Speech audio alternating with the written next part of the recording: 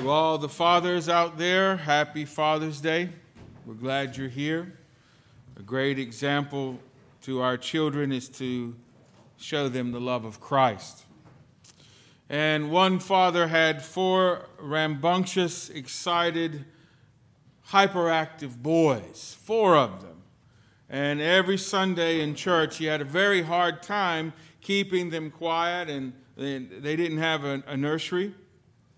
And there was one Sunday that he was trying to keep them quiet, and all of a sudden they were dead silent, and they were fixed on what the preacher was saying about turning the other cheek.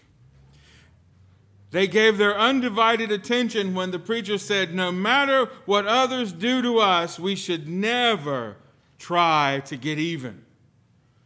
A few days later during the week, the evening, they're out playing. One of the younger boys comes running in the house, crying, sobbing, in pain. And the dad says, boy, what happened to you? And the son says, I kicked my brother and he kicked me back. And the father says, well, I'm sorry you're hurt, but you shouldn't go around kicking other people, especially your brother. And the little boy says, but the preacher said he's not supposed to kick back. Kind of reveals a little issue that we have going on in our world today. And the problem is the lack of authentic followers of Christ. Really living out His word in the world. Because Father Ben last Sunday, I believe, said that we know justice as a person. And that person is Jesus. And the world knows Jesus, or they will not know Jesus, by what we do. They'll either know Him or they won't by us, because we're His hands and His feet. He said, you're the salt of the earth. You're the light of the world. You're a city set on a hill which cannot be hidden. Do they know Jesus by us, or do they not? Another dad story, as it is Father's Day. We're going to keep it going. The little guy coming down the stairs, stomping his feet as loud as he could, saying, I don't need no church. I don't need no stinking Sunday school. I would rather be playing outside, going fishing, or even sitting in a mud hole rather than going to church. And the mother said, son, you know you need to go to church. You can't be like that. The little guy looks at his dad, trying to find some sense of affirmation, and says, Dad, did you go to church when you were my age? The dad says, well, son, I went every Sunday with my parents. And the little boy said the most revealing remark. He looked at his mom and he said, you see, it didn't do him any good either. They'll either know Jesus or not by us. One theologian that has influenced my thought life, challenged me, convicted me, and slapped me a few times, as I have read his writings, was Dietrich Bonhoeffer. And he said this, and listen very carefully. The Christian life is a participation in the encounter of Christ with the world. The Christian life is a participation in the encounter of Christ with the world. And the hot topic today in our society is justice. Justice can only flow from the one who made justice, and that is Jesus. And it flows through our actions as we participate in Christ's encounter with the world. It flows from that old hymn, as the old hymn says, the old rugged cross. His blood made perfect justice for us. And in the world, we are the light of that justice. We're the epitome of that love, that giving, that sacrifice. And I was remembering this writing that I read a long time ago, and I'm glad that God can bring things to my remembrance, because there's one thing I'm good at, and that's forgetting.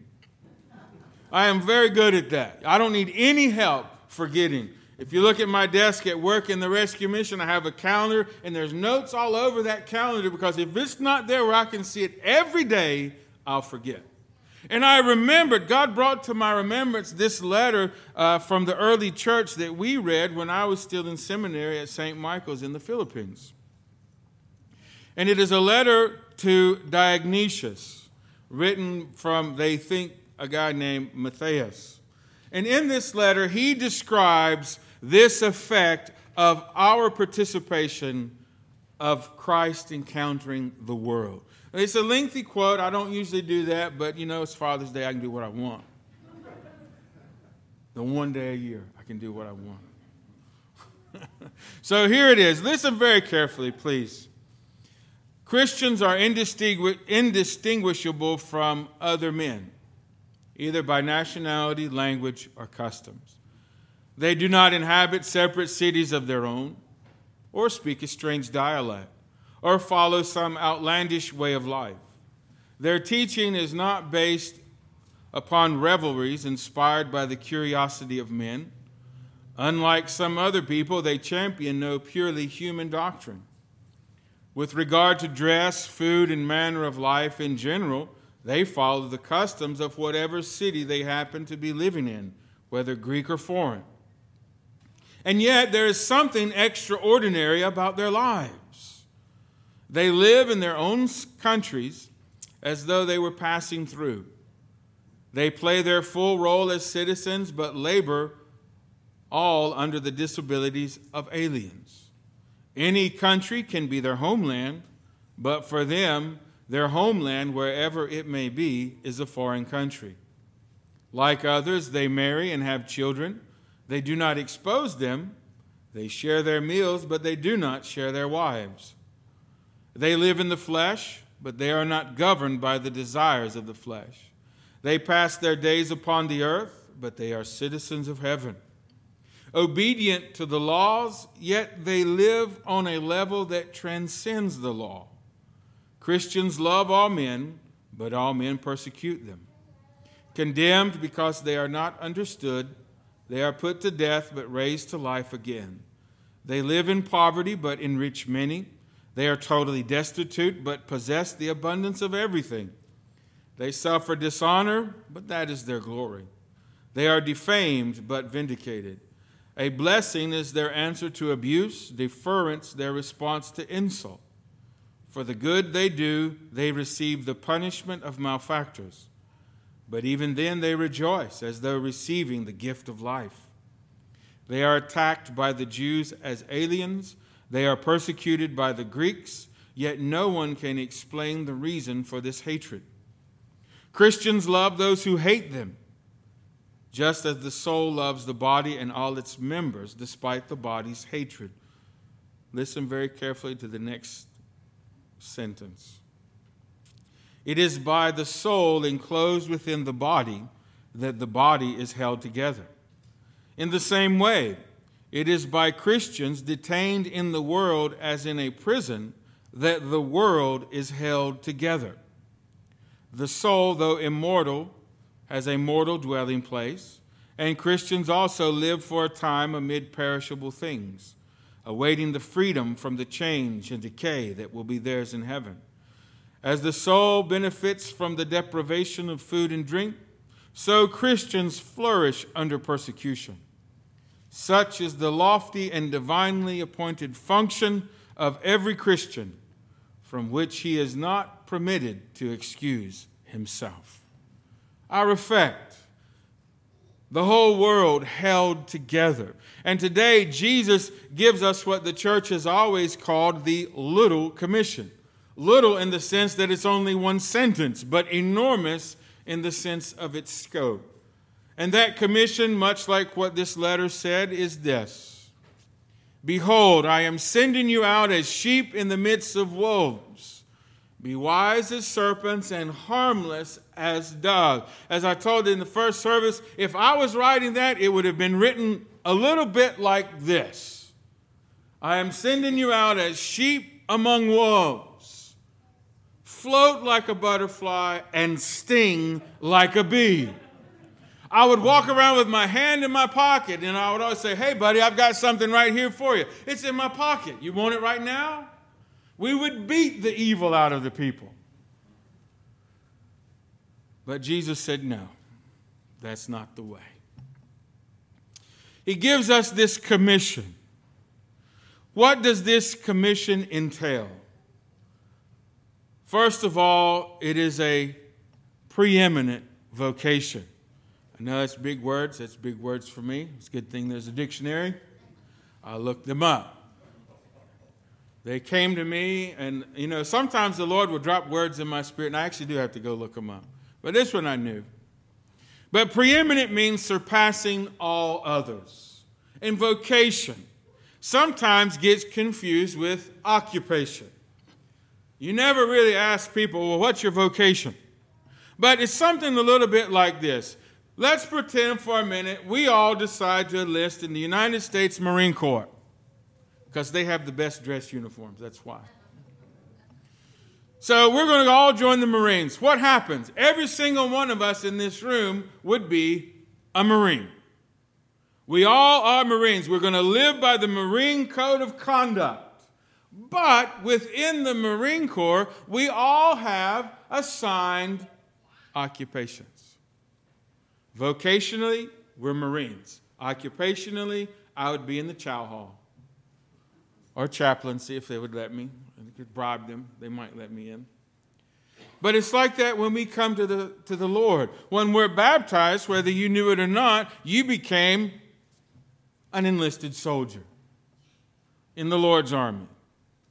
Your vocation becomes that vocation of all Christians everywhere throughout all the centuries, to know God and to make Him known.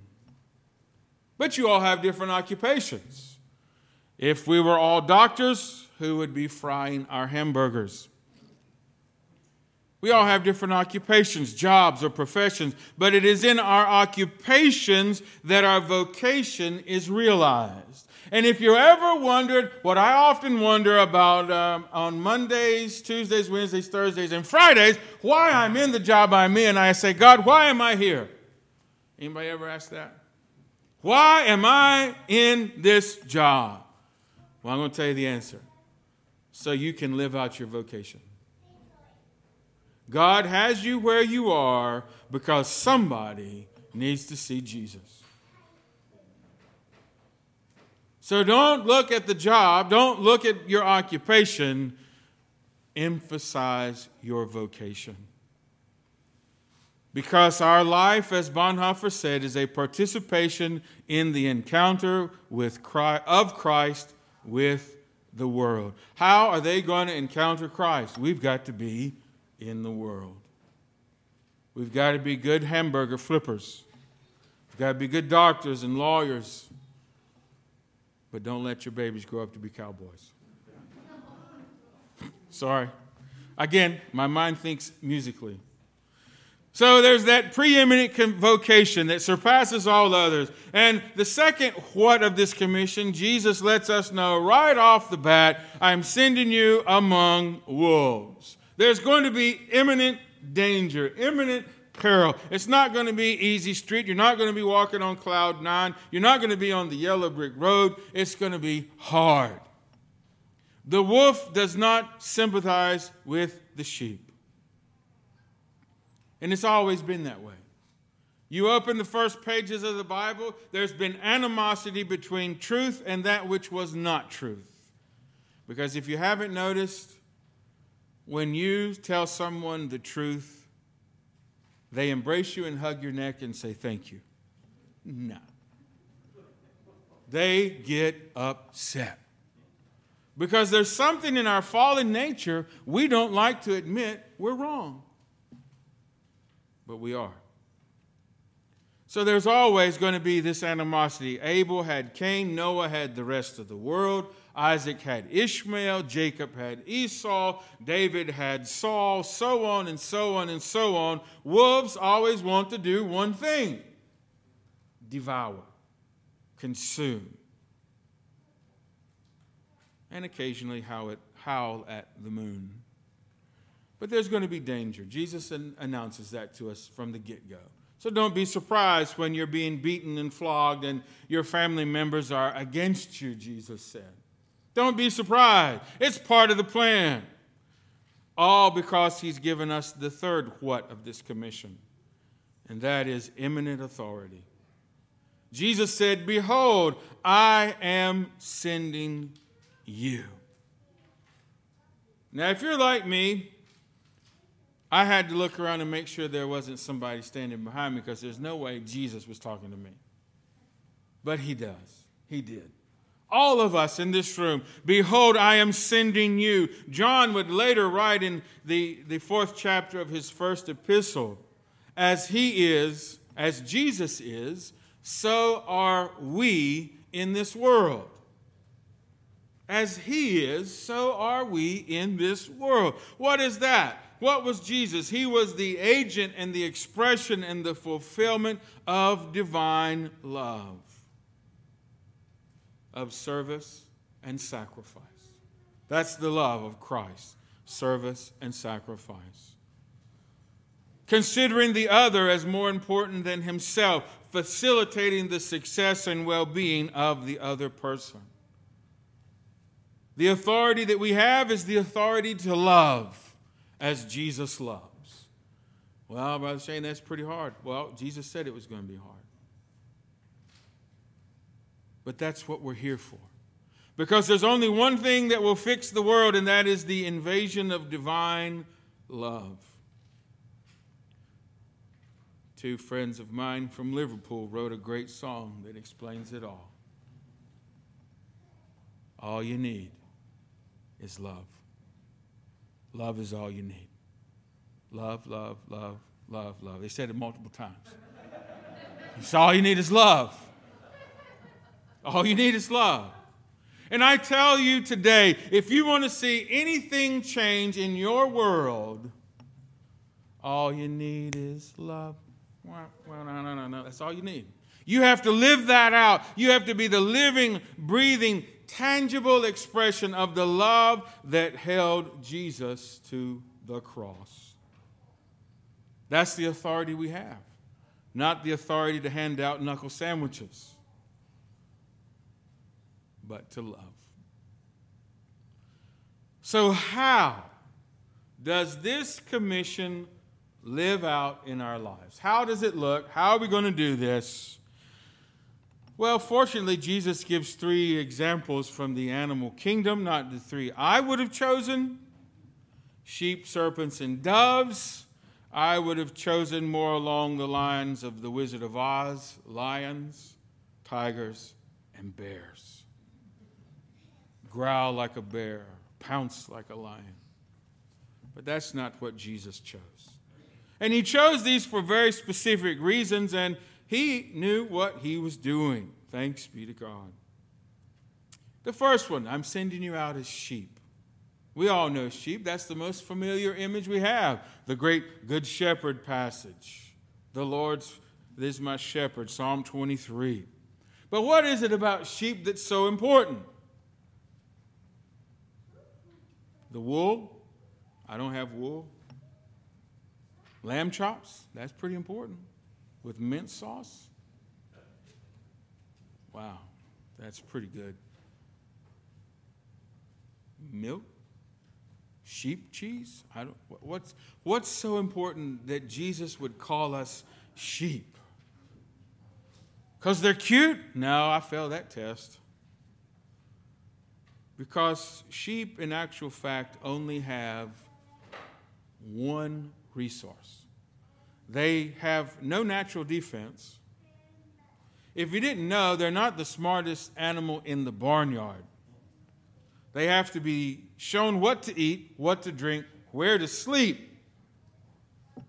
And if they get into trouble, they have no way to rescue themselves. They're helpless. They're like a turtle on their back. But they only have one resource, and that is the shepherd. And for us, if we're going to be fulfilling this commission Jesus gives us, we have to realize, just like sheep, we only have one resource, and that is the constant attention of the shepherd. That's the resource we have, and our job is to listen and follow. Not overanalyze till it leads us to analysis paralysis and we just freeze up. And not to expect and imagine the worst. but just to simply listen and follow the only resource we have, the shepherd. When I was still living in the United Kingdom, I invited the Archbishop of the Charismatic Episcopal Church to my house. I didn't realize who he was at that time. I didn't realize he had like over 1 million people under his care. He was just my friend's father-in-law. A good Southern boy, living in Southern California. I don't know why he decided to do that, but he did. So I invited him over for breakfast. And like a good Southern boy, what do you eat for breakfast? Biscuits and gravy. That's like the breakfast of champions. So I made him biscuits and gravy. And halfway through the meal, he kind of leans back in his chair, and he was a very spiritual, very animated, very funny man. And he closed his eyes, and for about 45 seconds, he had his hands on the table going, "Thank you, Jesus." For 45 seconds, he goes, "Thank you, Jesus." And I'm sitting there thinking, man, that is some great gravy I just made. And in the middle of it, he goes, "Thank you, Jesus." And when he opened his eyes, he looked at me, eyeball to eyeball, and he said, "Brother Shane, you don't have any decisions to make, only instructions to follow."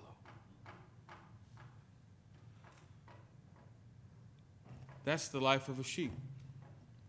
Don't we overcomplicate everything? Well, what about this? What about this? What about this? What about this? What about this? What about this? I don't really like that. What about this? When all we really have are instructions to follow. What are you listening to? What voice occupies your thoughts? Listen to what Mother Teresa said. We need to find God. And everybody said, that's right. And he cannot be found in noise and restlessness. God is the friend of silence. See how nature, trees, flowers, grass, grows in silence. See the stars, the moon, and the sun, how they move in silence. The more we receive in silent prayer, the more we can give in our active life. The more we receive in our silent prayer, the more we can give in our active life. We need silence to be able to touch souls. The essential thing is not what we say, but what God says to us and through us. All our words will be useless unless they come from within. Words which do not give the light of Christ increase the darkness. So let's be great listening, following sheep. The second picture he gives us, one we don't normally associate with good. When's the last time you thought about, hey, look at that snake, that's so good? Now we usually either run or do something a little more violent when we see snakes. Unless you're my dad, he'll go pick it up, but not me.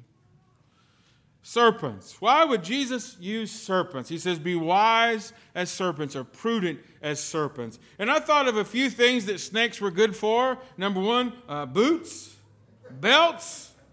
And if you're in Hong Kong and you feel cold, eat the snake soup. It'll warm you up from the inside out. But that's really not what I meant to say. The good things about snakes. Number one, they get out of the way of man as much as they can.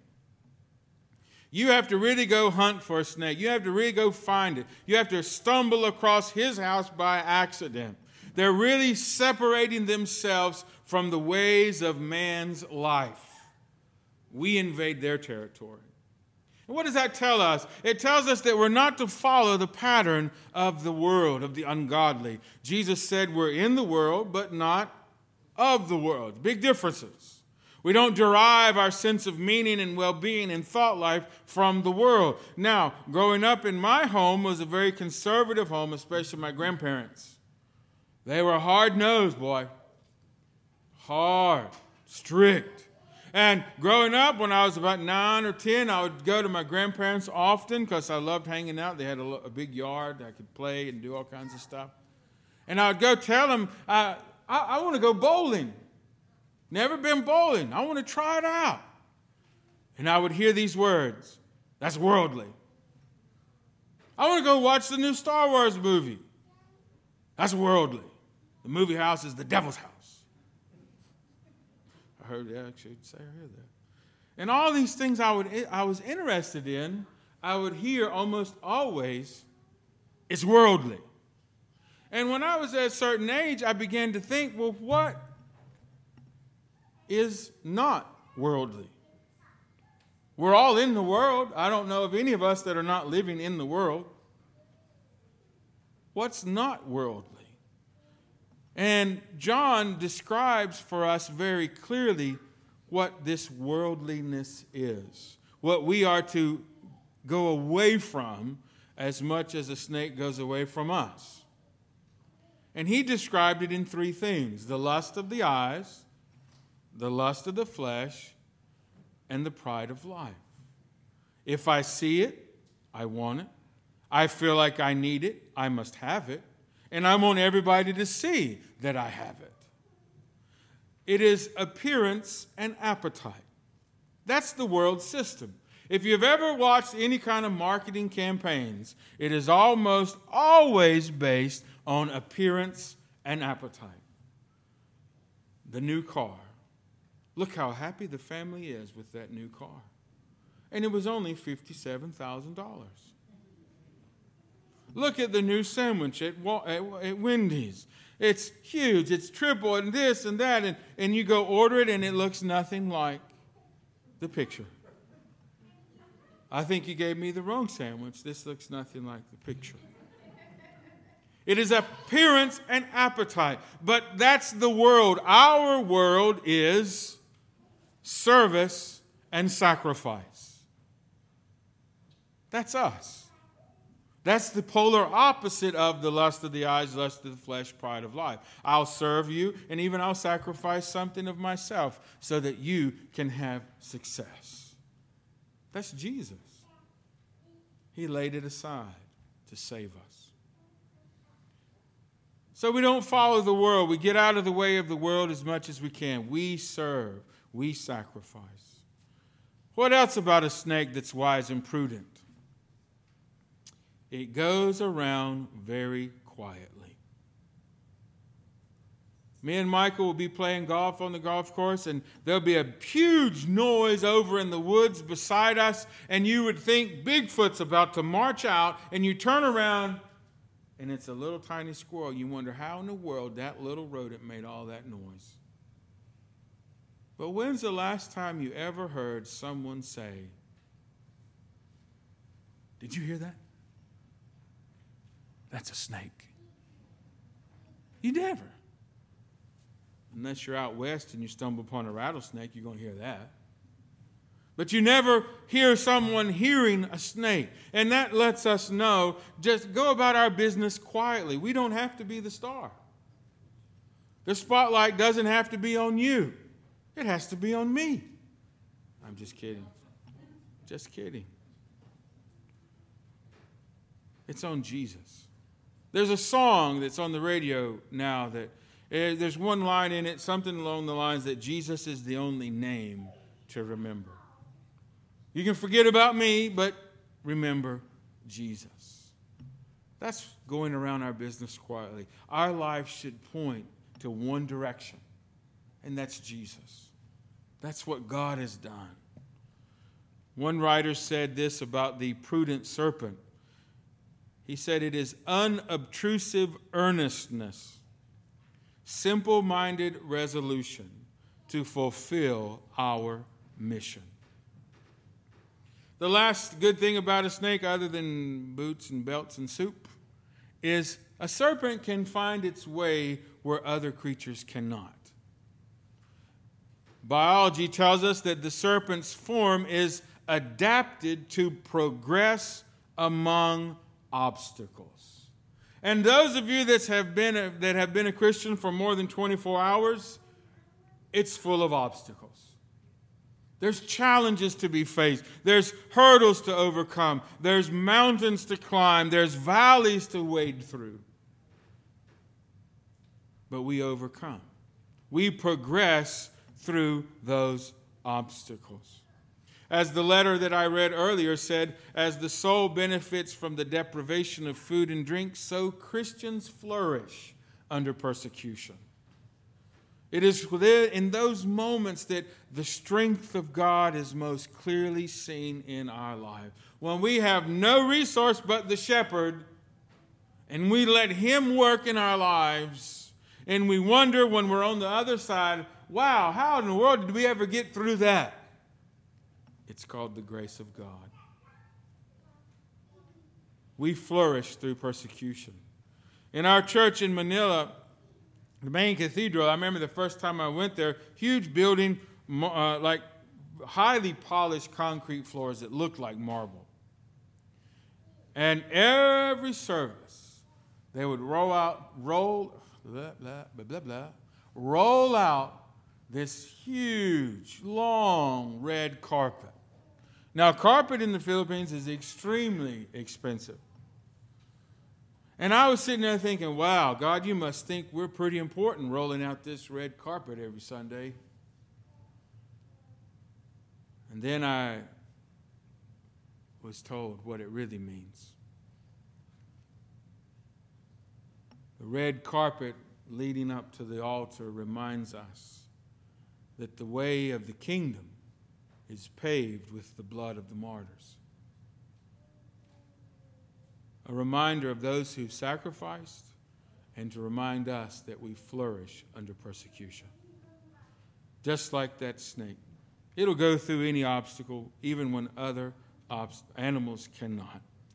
So we got sheep who follow, prudent serpents, and harmless as doves. Harmless as doves. Harmless as doves. Why doves, Lord? Well, the word harmless in Greek literally means without horns. No horns. There's nothing to destroy or retaliate with. Only to beautify and build.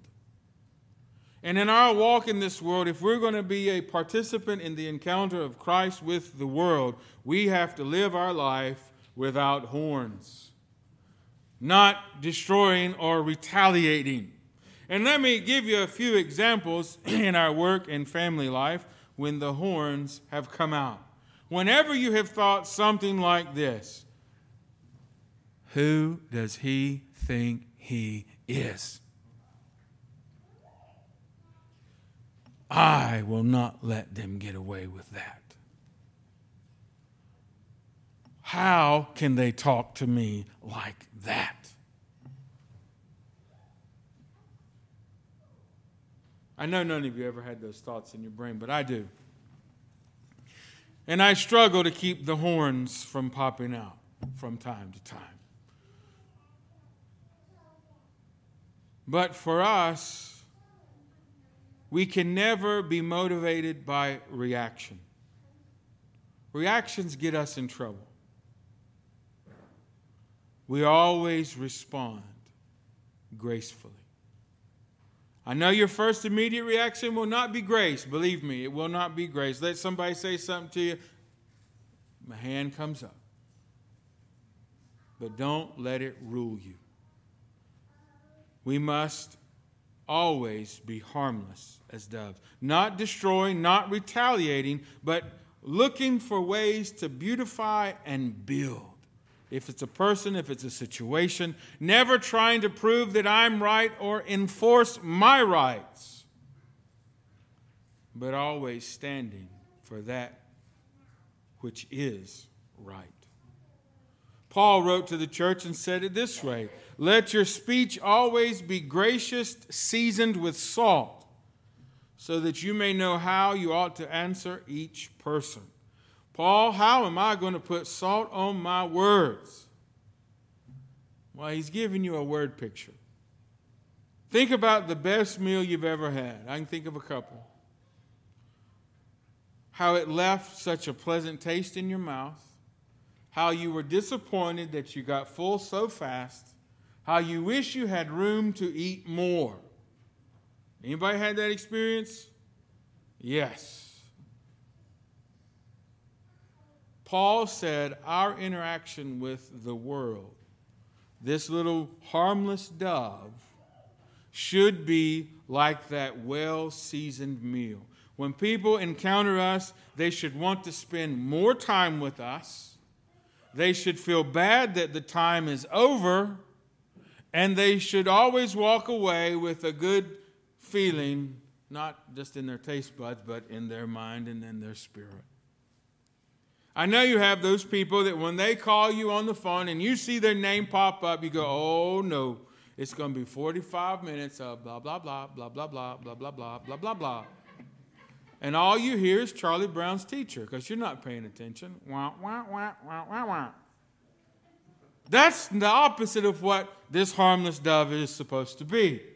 But you also have those people that you long to fellowship with, don't you? That's gracious words seasoned with salt. You want to be with them. You want to hang on every word that they say. You're listening to them. You're gaining and gleaning influence and insight from them. So let's be harmless as doves. Don't let the horns come out. Seek for ways to let your words be gracious, seasoned with salt, building and beautifying the situation. Because there's no other answer but you. If your situation is ugly, if you're in an ugly circumstance, you are the beautification team. It is you. Don't look around to anybody else. It is you. Because you have received the little great commission. Behold, I am sending you out as sheep among wolves. Be wise as serpents and harmless as doves. You are the answer. You have a vocation that surpasses all others. There's going to be trouble, but you know it ahead of time. And God has given you eminent authority to deal with that trouble. And live like a sheep. Listen and follow. Be a serpent, wise and prudent. Be harmless as doves. In closing, I leave with you the words of Charles Spurgeon as he reflected on this verse. Does it come home to you, brothers and sisters? Do you hear the Lord sending you out to work? Then I entreat you, go forth. Suppose I make that one sentence my last word. Go forth. You may have heard of the Scotch officer who had his men drawn up for battle and felt bound to make them a speech, so he pointed to the enemy and said, "There they are, lads. If you don't kill them, they'll kill you." My word is the same. There are enemies of all righteousness, the enemies of Christ, the enemies of good men, the enemies of progress. If you do not overthrow them by publishing the gospel to all according to your ability, they will overthrow you. Which is it to be? By the grace of the eternal and the omnipotence of him who bled for us, we will conquer, even by his cross and after his fashion. Only let the Holy Spirit rest upon us. Amen. In the name of the Father, the Son, and the Holy Spirit. Amen.